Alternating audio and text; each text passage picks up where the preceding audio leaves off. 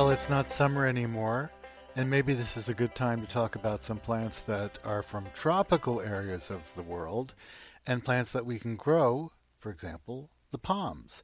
And we can grow these plants indoors, and you see them at all the shopping malls in the Northeast, but you can also grow them outdoors in Zone 6. Today's guest is Scott Zona. We're going to talk about everything palms, from palms that have edible parts to palms that will be great in your living room to palms that you can grow in the snow in the winter outdoors. Hello again and welcome to Ken Drew's Real Dirt, the Garden Show. Today we're going to be talking about palms. And so much more about palms than you could ever imagine. There are palms that will grow in your living room, and palms that will grow in South Florida, and palms that will grow in New York City. You could count what I know about palms on one hand. As Scott Zona and his co-authors of the second edition of the Encyclopedia of Cultivated Palms points out, even if you don't know much about plants or trees, pretty much everyone can recognize the palms. Scott is the conservatory and greenhouse curator at Florida International University. He has explored plants in Florida, California, Mexico, Central America, Chile, Indonesia, Madagascar, and has just returned from Thailand. So before we talk too much about anything else, tell me about your recent trip to Thailand. Hello, Scott. Good morning. My trip to Thailand was for the biennial meeting of the International Palm Society. And we meet every 2 years, and usually in some really interesting palmy location. And we look at palms and we talk about palms, and we have a great time. Well, there's some 2,500 species of palms. Well, and some of them are ground covers. You know, we don't think about that, and under a foot tall.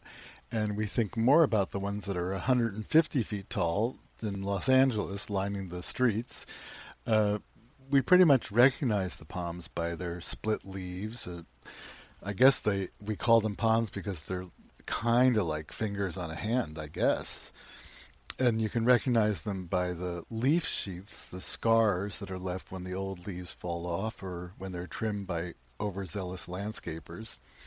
And today I want to talk about your trip to Thailand a little bit, and also about palms for indoors maybe, but also for outdoors in colder climates, because I think everyone will be surprised to learn that there are a few palms that can grow outdoors. There are. I mean, here in Miami, we don't worry too much about, hardiness when it comes to palms, but certainly further north and in most of the country, hardiness is an issue, but there are palms that can survive even covered with snow. So there's palms for just about everywhere. Well, I've seen palms in snow, and the first palm that comes to mind when I think about palms in America are the sable palms, the sable palmetto, which that's really the symbol of South Carolina. It is. It's the state tree of Florida as well. Oh, really? Yeah. Well, I always see them about 2 feet tall. Yeah, well, they get a little taller down here, I think. But yeah, the native sabal palms are very cold hardy and can be grown throughout the southeast, which of course is where they're native. Sabal minor is probably the hardiest of the group, and that even occurs naturally in southern Oklahoma, so it gets pretty far and wide. Well, does that have to grow in like a sort of a wetland or a swampy situation? Well, its natural habitat is floodplains and levees and areas that do get periodically flooded, but it can grow in a garden situation just fine. It doesn't need to be constantly flooded. It grows well even in a container. It can be grown. Well, when you say that it grows throughout the southeast and it's relatively hardy, what are we talking about? What's the minimum temperature for a sable palm? Oh gosh, minimum temperature. This gets really confusing and difficult to predict because hardiness depends on a lot of things, and it's not just that minimum temperature. It depends on how long that minimum temperature is endured, and whether the cold comes quickly or gradually over several weeks, and whether or not there's wind accompanying the cold temperature, and the condition of the plant, if the plant is waterlogged or if it's a little on the dry side. So it's really hard to make predictions about hardiness, but certainly Sabal minor, the one that we were just speaking of, can certainly take Zone 6, USDA Zone 6. Really? Yeah. Huh. Yeah.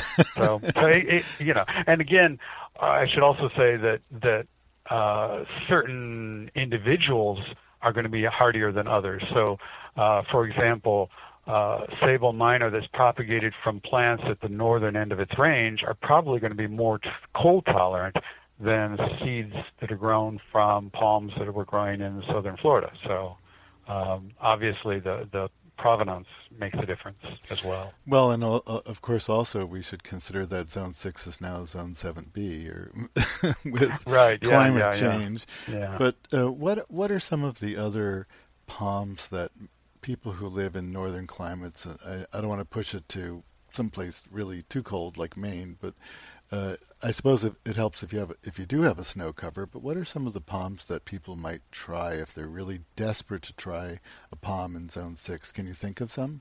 Oh, yeah. Probably the most cold hardy palm, or at least the one that we think of when we think of cold hardy palms, is the needle palm. And that's Rhipidophyllum hystrix, and that's native to the southeast United States. It's native to northern Florida and southern Georgia and southern Alabama, Mississippi. And yet, it can grow much farther north, and again, can take snow cover, can take dips below zero, actually. And it's a beautiful little palm. It's a shrubby palm. It's not, one of these tree palms. It can get to be about chest tall. And it's called the needle palm because at the base of the leaves, where the leaf sheath is, the leaf sheath disintegrates into these really long, kind of wicked-looking needles or spines. So it's maybe not the friendliest palm to work with, but it's legendary in its hardiness. The downside is it's very slow growing, which means it's expensive for nurserymen to propagate it and grow it and bring it along. So, it correspondingly costs a lot more. But it is a tremendous palm, and it can be grown in the ground or in containers in a big tub. And it can grow probably as far north as your part of the world, in New Jersey, New York. Wow. And I should mention, since we're talking about plants we can't see, that the Encyclopedia of Cultivated Palms has just about 1,000 pictures of palms, of different palms. That's right, yeah. My co-author, Paul Kraft, is a tremendous photographer, and he's traveled all over the world looking at gardens, looking at palms, and probably most of the photos in there are his photos. But we've also brought in photos from other people from other places in the world, and my photos, and the lead author, Robert Lee Riffle, who is now deceased, he contributed photos as well. Well, I'm going to put you on the spot and ask you for another cold hardy palm, if you can think of one. Well, okay, so let's talk about, I can think of some common ones, like the European fan palm or Mediterranean fan palm. That's really wonderfully hardy and can certainly take dips below zero and could be grown in many parts of the mid-Atlantic very easily. But let's talk about maybe something a little more exotic, like the Mazari palm from Afghanistan. And it's not as common in cultivation. You might have to look around to find it. But it's certainly going to be a very cold hardy palm, and it hasn't been tested throughout the country. It hasn't, so I don't think we know really its limits, but it can certainly take dips below freezing very easily. And the fan palm you were talking about, that's not the same as Washingtonia, or is Washingtonia the Mexican fan palm? Well, yeah, the Washingtonias are two species. There's the California fan palm and then the Mexican fan palm. Both of those are reasonably hardy, certainly in throughout the southeast and southern United States. They're grown. The California fan palm is native to Southern California, and think places like Palm Springs. So it can grow very nicely in that part of the world. The Mexican fan palm is probably just about as hardy, but it likes water a little bit more than the California fan palm. So we grow the Mexican fan palm here in Florida because we have wetter weather, and it's a very vigorous palm, very fast growing. Is that the one with the blue foliage? That's probably the California one is a little bluer than the Mexican really? one. Yeah. But then there are some other palms that are grown in Southern California that have very blue leaves, and those are the Hesper palms, and they're from Mexico. The blue Hesper palm and oh gosh, I can't remember the common names of some of the others. I'm not. I have to say, I'm not good with common names. No, neither am I. I stick with the Latin names. It's usually easier to communicate that way. But the genus Brailla is the Hesper palms, and some of those have very beautifully blue foliage, and they too are reasonably hardy in the southern United States. Well, there's so much we can talk about palms, and not to mention food, because we know that date palms and coconut palms have fruit that we can eat, and absolutely, there's palm hearts, which I guess kills the plant if you harvest it, I imagine. Well, it kills the stem, and sometimes they're harvested from multi-stem palms, so it doesn't actually kill the palm, but it will kill that stem. Do you know what palm oil is made from? Palm oil is made from the fruit of the African oil palm, and it actually produces two kinds of oil. It's palm oil and palm kernel oil, and palm oil is from the fruit, and palm kernel oil is from the seed, but both from the same palm. And it's becoming one of the dominant sources of oil crop in the world, and it's certainly spreading all through the tropics. And in some sense, it's sort of a problem because beautiful natural rainforest is being knocked down to grow palm oil, and it's causing some environmental issues. Of course. And I glossed over a little bit the palm hearts when you said that they're multi-stemmed, but can you prune a palm? How can you prune a palm? Oh, I see a lot of bad pruning going on in the world. Generally, palms don't need to be pruned. They will the leaves, as they dry and die off, they will normally either fall away naturally, like on, say, a coconut palm or a royal palm, or they dry up and they just lay down against the trunk, like on the Washingtonia palms, and that's how they normally look. But landscapers and homeowners sometimes want to trim away the dead palms, or dead leaves rather, and that's okay as long as they trim only the dead things, the dead leaves. I see too many overzealous people, gardeners, going after and pruning off green living leaves. And when you look at a palm, it doesn't have a lot of leaves. Unlike an oak tree, which might have tens of thousands of leaves, a palm tree maybe only has 12 leaves, 15, 20 leaves maybe. So when you're pruning off one of those leaves, you might be pruning off, 5% or 10% of its photosynthetic ability. So that's really harmful in the long run. Well, when I asked you that question, because we were talking about the palm hearts, if you have a palm tree that's getting too tall and you try to cut the top off, what happens? That doesn't work, does it? That kills the palm. That's fine if you want to harvest your heart of palm for the salad that night, but no, you cannot shorten a palm in that way. Palm stems. If you have a multi-stem palm, you can sometimes selectively cut out a stem if it's getting too tall and allow the smaller stems to remain.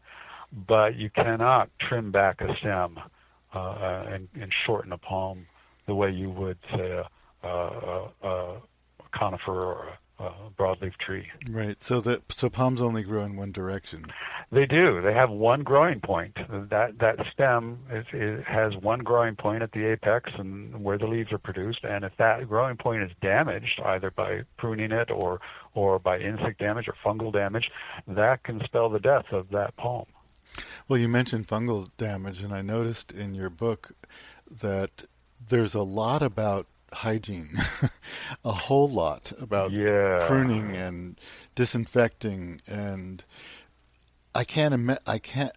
Well, I've never seen it. I've seen people clean up their palms. I don't remember ever seeing anyone dip up their saws in some bleach and water or alcohol or anything. Right. You Well, know, in the best of all worlds, that would happen. People would disinfect tools when they go from one plant to another. But anyway, sadly, well, it doesn't happen often tell enough. me why that's important. Well, it's particularly important in parts of the Southwest, Southern California, Nevada, that part of the world, where there is a fungal disease that's hitting some of the palms there, and its main route of transmission is through dirty pruning tools, Mm. and it's a really serious disease. It's not just a disease that's going to make the palm look a little unsightly or cause a little leaf spotting. This is a lethal disease and can lead to the death of the palm. So, and there's no cure for the plant once it's totally infected with this fungus. So, the best way to prevent the disease is to have clean pruning tools. And there are areas in California where you can see how it spread right down a block as a crew is going down the block pruning the leaves off of trees and spreading the disease that way. So it's a serious problem. Do you think there's some education going on? Is anybody trying to tell these people? Well, I hope so. I know. Like the county extension folks are really pushing, educating, and they do a super job educating. But it takes a while for the message to get across, and not everyone's heard the message yet. But hopefully, the message will get out there. Now you're down in Miami, and in southern Florida, there's a lot of growers that grow plants for indoors, and indoors in colder climates. That's And right. I've always, for me, what I've discovered is that I would say Hoya fosteriana, and I don't know if I'm saying it right, the Kentia palm seems to be about the best indoor palm. Do you have opinions on growing indoor palms? Yeah, well, certainly the Hoya or Kentia palm is the kind of the gold standard, and that has been grown as an indoor palm for since Victorian times. It was very popular in Victorian Europe, and it still remains popular in northern climates where palms can't be grown outside. This is a great palm for interiors, for conservatories, and that sort of thing. So yeah, that's a great palm and certainly worth growing. There are other palms that are really good indoor palms. The genus Chamaedorea has several species that are grown commercially and here in Florida, mostly in kind of central Florida, and then shipped north and all over the world really as an interior plant. And they are really super palms. And they're interesting. These are palms from the understory or from shady rainforests in Central America. And so they grow naturally in low light conditions, and so they're kind of pre-adapted to growing in a home or in a conservatory where the light levels are a little lower than what you might get outside. Well, probably the most popular, unfortunately, palm that's sold everywhere is the Areca palm, which to me is sort of like, well, it just dies a slow death. You buy it and slowly the tips turn black and then it continues to pass away. And there probably are lots of reasons why this happens, maybe low light, but it seems to me they're in just awful soil mix. Well, I don't have any experience growing Areca palm indoors because here in Miami it is one of the most common palms to grow outdoors as a hedge or a screen. So we see them everywhere. They're common as dirt, and I've never actually tried growing one inside. But yeah, I can see where they might resent getting in a container mix that maybe stays waterlogged and doesn't drain properly. It's a palm that likes well-drained soil, so maybe it's getting overwatered, or it's in a medium that holds too much water for too long. Well, it's hard to tell, but I would just say Yeah. beware if you're in the north. And if you see a palm that costs less than $20 and it's 4 feet tall, maybe you should look at another palm.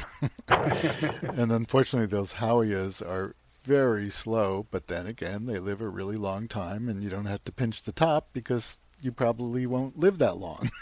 That's right. So in Thailand, just tell me a little bit about again, the conference that you went to, and did you learn anything new? Oh, absolutely. It wouldn't be any fun if I didn't learn something new. We were meeting this time in Thailand, and we took a tour to a national park and saw some palms in the wild, some native palms. But then we spent a good deal of time in a garden, Nong Nuk Tropical Garden, and it's in Pattaya, Thailand, and it is an amazing collection of palms. And in fact, it's probably one of the world's best collections of palms from all over the world. And it's especially strong with palm species from Southeast Asia, as you might expect, but also New Guinea and Madagascar. And both of those islands are incredibly rich with palms. And the garden, Nong Nuk Tropical Garden, has had collectors go to these areas and bring back seeds to grow them in the garden. And so there's a tremendous display of these really unusual palms that you're just not going to see in other gardens in other parts of the world. And you'd have to do some serious traveling in some rugged country in Madagascar or in New Guinea to see them in the wild. Well, there are some 25,000 species of palms, and you have about 1,000 of them in the new edition of the Encyclopedia of Cultivated Palms, and Scott Zona is one of the authors, and also the conservatory and greenhouse curator at Florida International University. So your interest in palms, just as we're closing, well, you love them, I can tell. I do. You love the palms. How much of your attention to them has to do with growing them as ornamental plants?